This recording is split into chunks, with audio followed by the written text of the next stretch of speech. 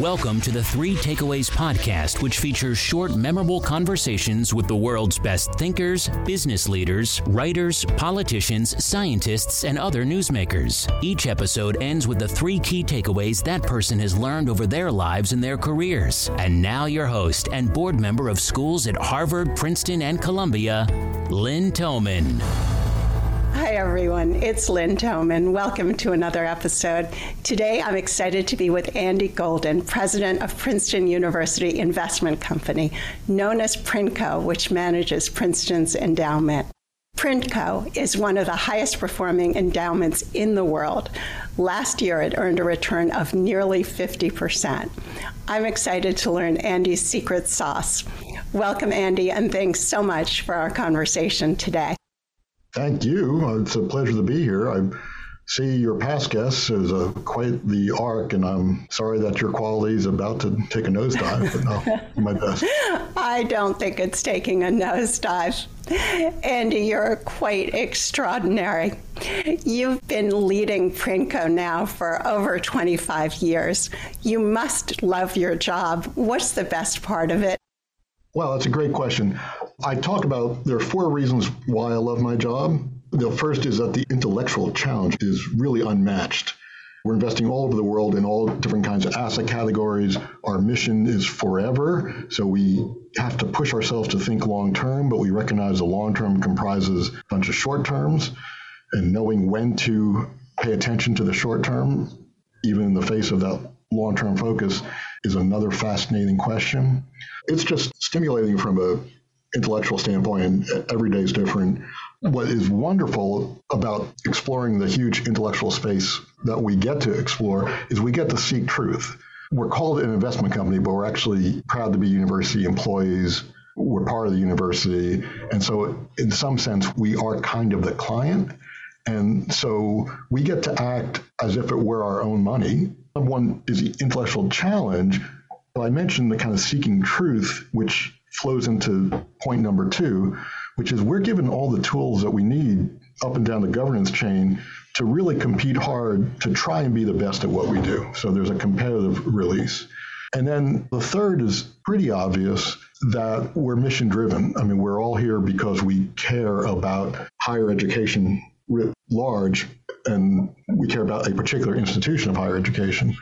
And so it's quite satisfying to know that our day-to-day work ends up mattering in terms of, you look at over that quarter century, the broadened access, the greater diversity and inclusivity of our students, the excellence in research, and I've lost track of the number of Nobel Prizes that have been won during my tenure here. That's fantastic. And now I will finally get to answer your question. It is really cool that I get to show up at work every day in an office of 45 other people, half of which are focused on the actual investment function and half in creating the conditions that allow us to do that through operations and technology and such. But we're all motivated by those same things. And I love my job because of the people at PRINCO, but also the people at the firms that we partner with, where part of our secret sauce has been to really try and create deep, meaningful partnerships that are not about client, vendor.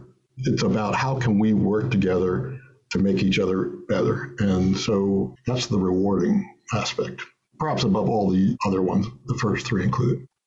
How do you think about investing? Do you start with big themes, or do you make a series of big bets, sort of like George Soros's very famous $2 billion bet against the British pound a number of years ago? How do you think about investing?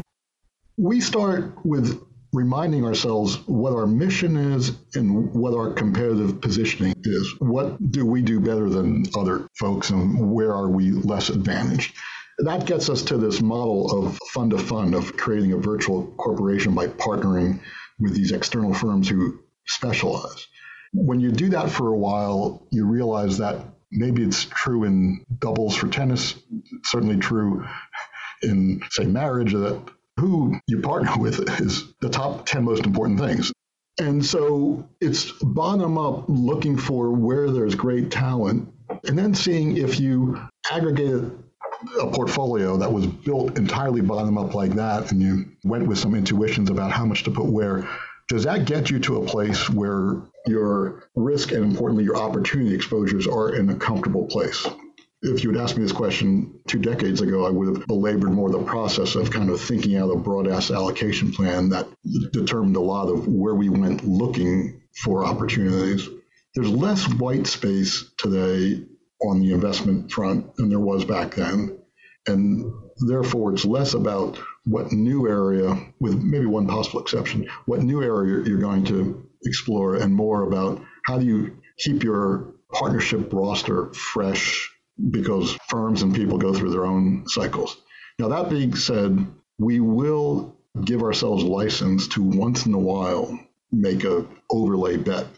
And we've got one of those on now. But the important aspect of that is it's only once in a while. We only want to have a view when the situation is so blazingly obvious that even we can see that there's something amiss here. And so the view that we have on right now, the expression is that we're in an environment that is similar to the bursting of the tech bubble at the turn of the century, more similar to that than other kinds of periods of market turbulence. That's significant because what it means is that this is likely to continue this turbulence, this downward trend for not 6 months or 9 months like what it's been more recently. This could be 2.5 years of sawtooth.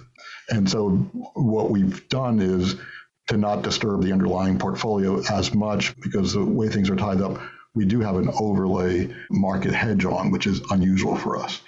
George Soros did make a ton of money on that famous bet. I think that if you explore the history of the great macro investors, that they tend to make a lot of money in these big fat pitch bets, and then they do less well in between.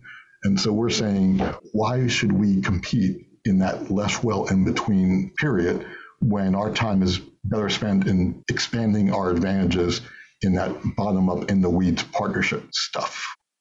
You talked about talent. How do you evaluate talent managers and make investment decisions? With great difficulty. One of the reasons why this is so exciting of a job is it's hard, and we don't always get it right. What we're looking for starts out with the most important filter, which may surprise listeners, is most important filter is we're trying to understand the motivations. What we say is we're looking for an alignment of appetites.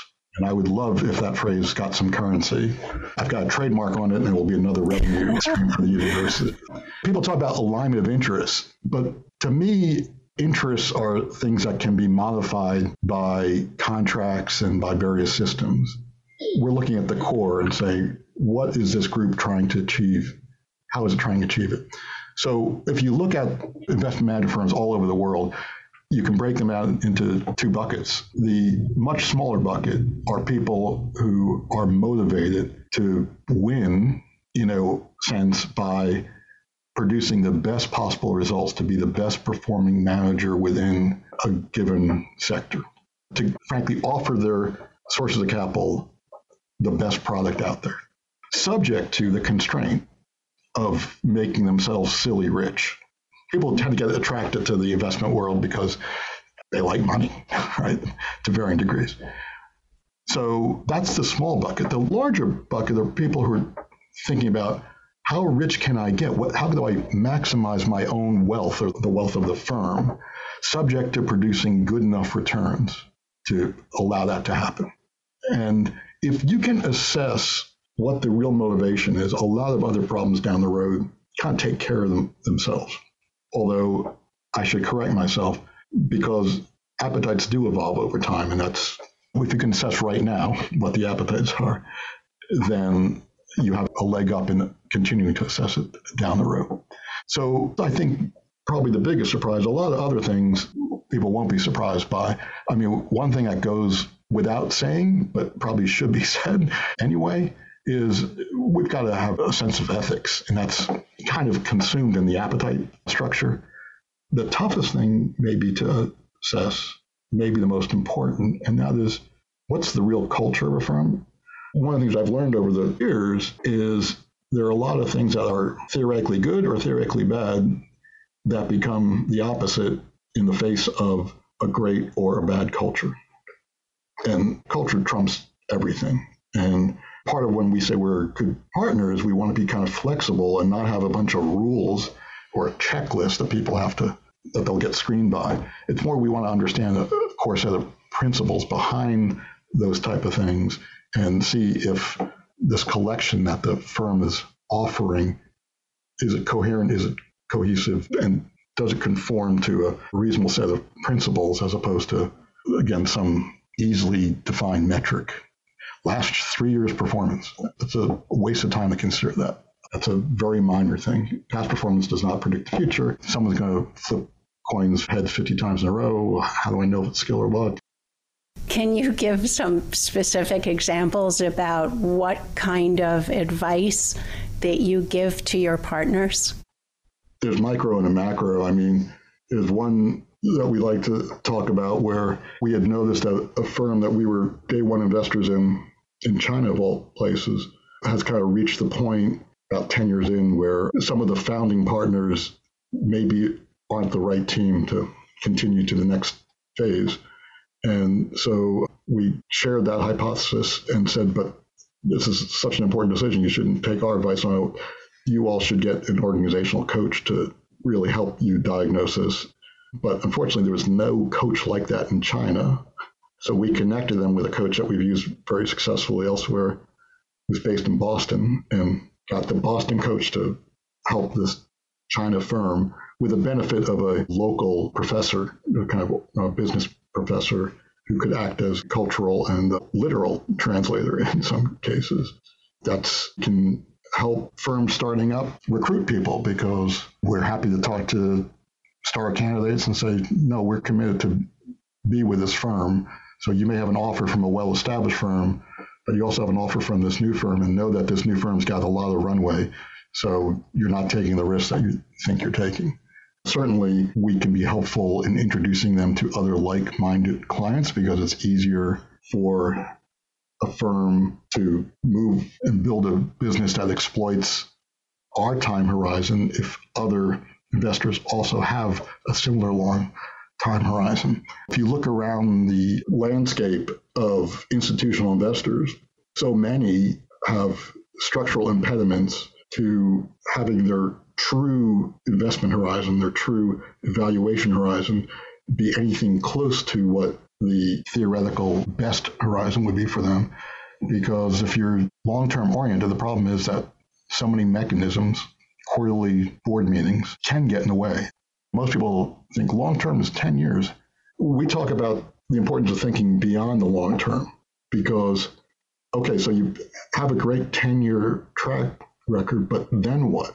And we would run the roster very differently. We'd run every decision very differently if our horizon was as short as 10 years. Because if you think about that, we've got a few more than 65 relationships all over the world. But every class has a top half and a bottom half. Theoretically, it might make sense to shrink that down to 30 or so. But what if that 30, that kind of concentration, was not giving you insight into a broad enough group, such that if stuff happens in that life cycle, right, now you're left with a group of firms where they've either closed shop or things have evolved in a way. We need to kind of have rows of shark's teeth in our manager roster in terms of generationally where firms are, so that we avoid this risk of getting a very stale portfolio. But again, if I was just trying to make the best number for 10 years from now, there are some things I wouldn't be spending time on right now, because on that horizon, the higher, better use of time would be the focus on a different subset. And the subset that you're focusing on for that very long-term 25-year horizon, is that early stage venture capital, or what is it? Well, it's early stage firms, and it's across the board.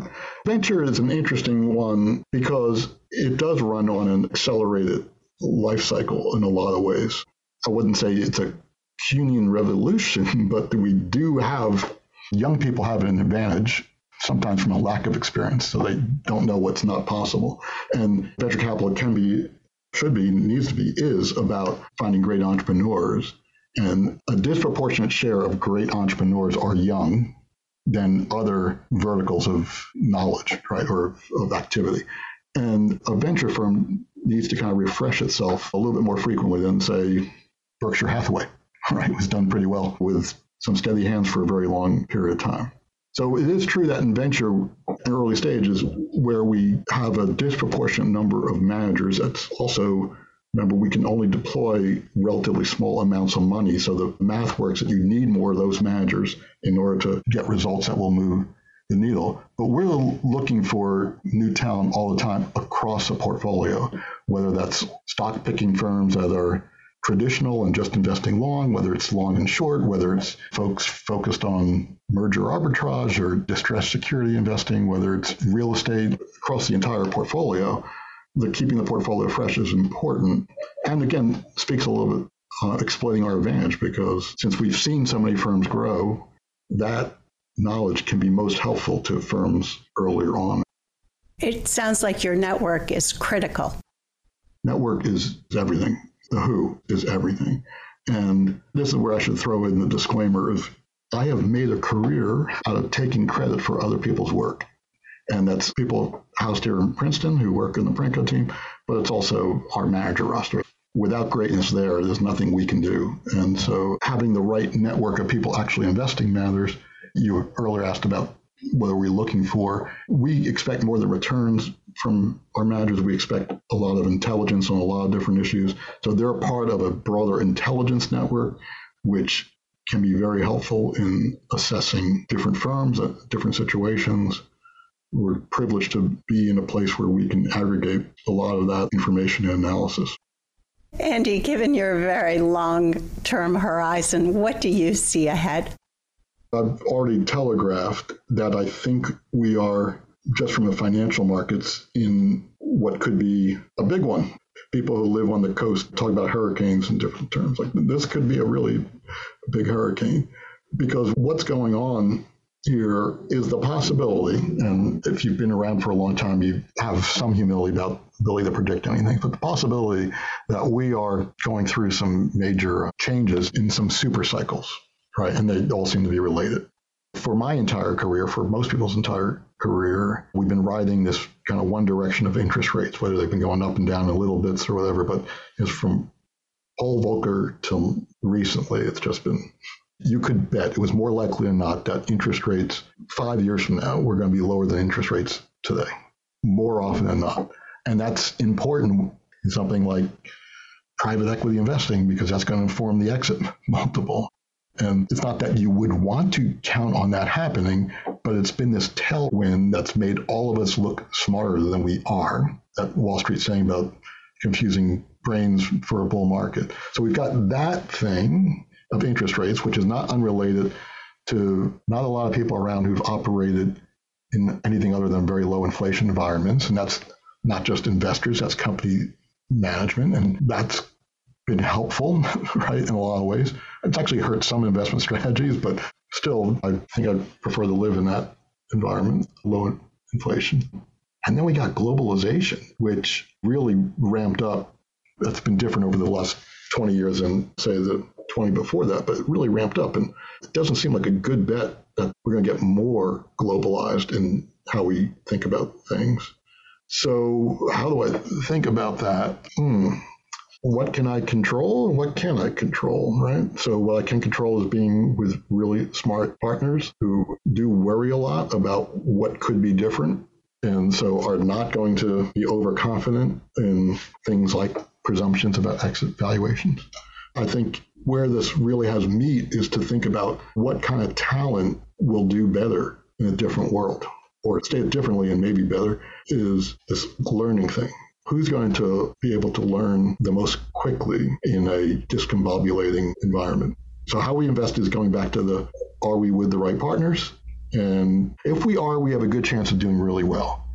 And if we are and we don't do well, I don't know what to do about it. So you got to focus on what you can control, which is maybe that guessing and maybe tuning things, but it's not trying to control the weather. I don't think we have the technology for that yet. How do you think about diversity, equity, and inclusion? This is actually one of my favorite topics, in part because kind of the scales fell from my eyes as to what an important opportunity this is. So several times in this conversation, I've talked about like how we think we gain an advantage having diversity of thought applied to problems. And diversity of thought is different from EEOC labels of diversity, but they rhyme, right? And so there's been untapped or undertapped talent pools out there. It was true at Prinko, it's true with our managers, and it's true in the investment business. So they've been undertapped, which is, well, why wouldn't we want to try and tap them, right? Because it's all about people. And then as a bonus, you get the synergies of having more different ways of thinking around the table. So unlike ESG, where I think there are times when the decision you're making is, I'm going to do something even though it might hurt me economically, this one is, we're going to try and get better on this. We've been getting somewhat better. We're maybe among the least bad, not despite the economics, but because of the economics. We think we and our managers will first have an offensive advantage that they'll be able to just do better than the rest of the world, and then hopefully work us to the place where it becomes like necessary defense. If you don't have this, then you have a competitive disadvantage. And again, whether we're talking gender or race or ethnic group or sexual orientation or gender, it's like the more the merrier, right? And people are probably listening to this, but if they see a picture, they can see that people who look like me, meaning matinee idol handsome, and meaning white men, have had this kind of protectionism that has had the result of protectionism. It means that there are people who have risen to a higher level than they would have if they had to really compete against the full talent pool. And that's just not good. So how do we think about it is we want to be part of the solution. And we think that in the majority of cases, the solution is actually pretty easy. That becomes a whole lot easier for a firm to hire someone from a underrepresented group if they already have someone from the underrepresented group. So we have some big overarching plans and we have some ways to make that easier.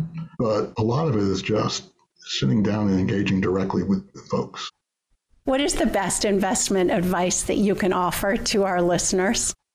The best investment advice is buy low and sell high. No, look, in all seriousness, that means that you're buying when everyone else is selling and selling when everyone else is buying. And so to really outperform, you have to be both different from the market and right. And that requires a certain kind of confidence. And just today, one of the interns asked, when you're looking at a manager, how do you differentiate between confidence and arrogance? And so, great question.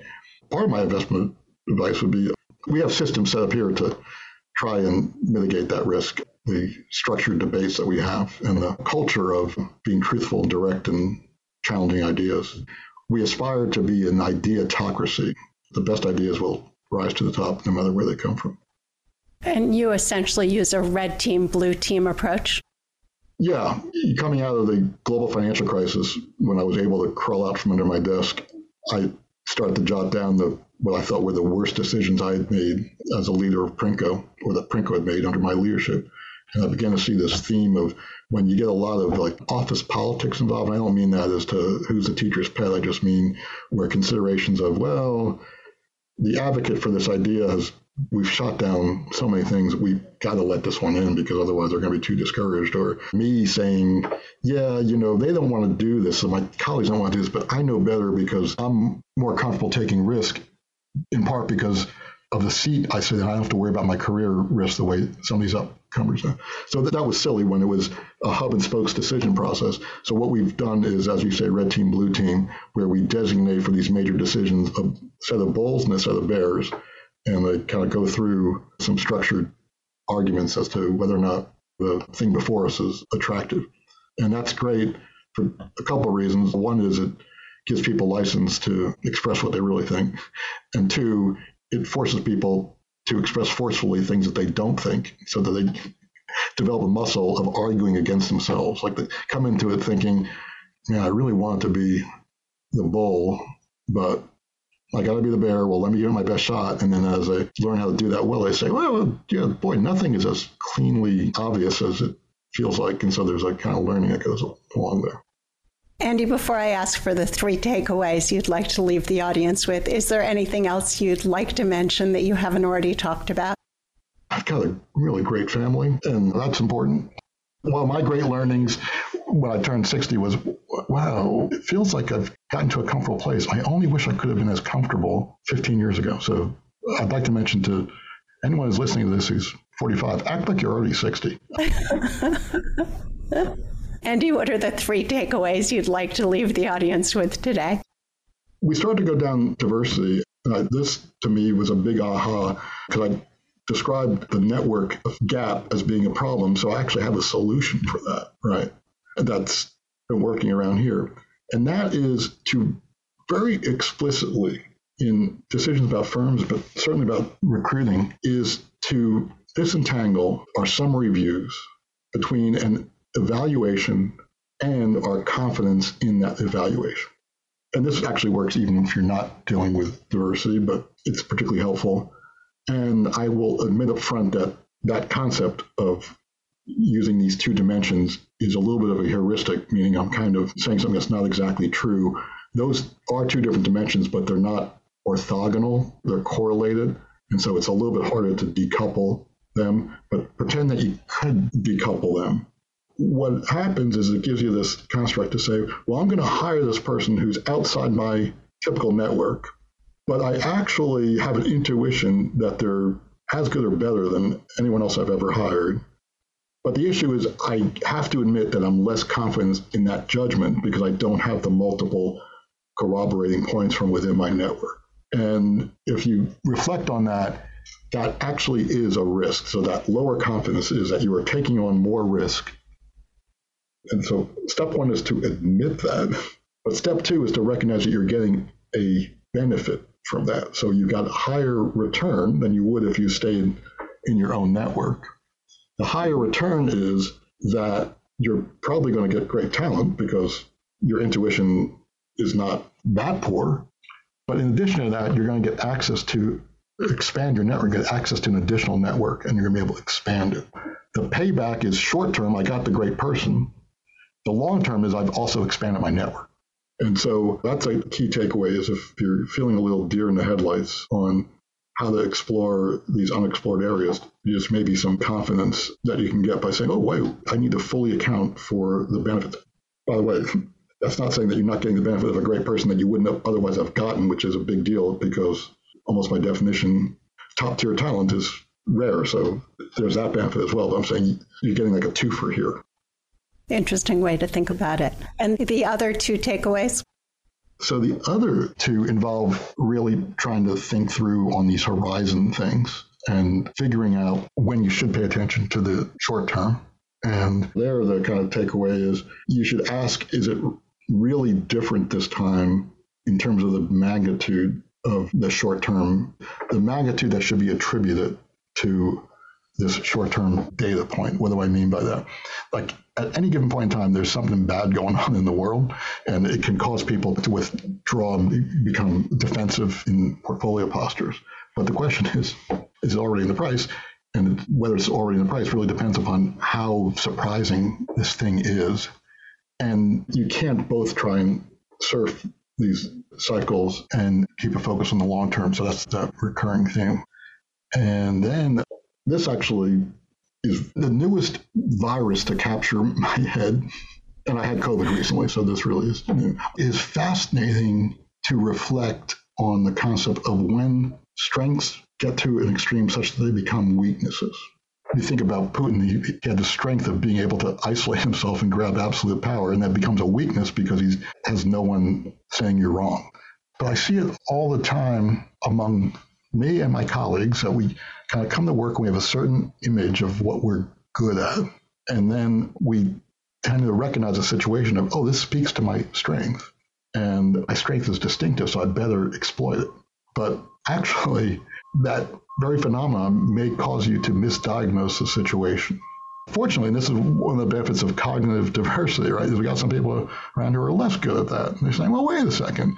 Isn't there another way to look at it? Like, maybe the obvious answer isn't the right one. So maybe we don't have to fire this person. Maybe we can get a coach, right? Or something like that. 3 takeaways, I don't know. Those are 3 things that interest me at this moment. Andy, this has been great. Thank you so much. Thank you. If you enjoyed today's episode and would like to receive the show notes or get new fresh weekly episodes, be sure to sign up for our newsletter at 3takeaways.com or follow us on Instagram, Twitter, and Facebook. Note that 3takeaways.com is with the number 3. 3 is not spelled out. See you soon at 3takeaways.com.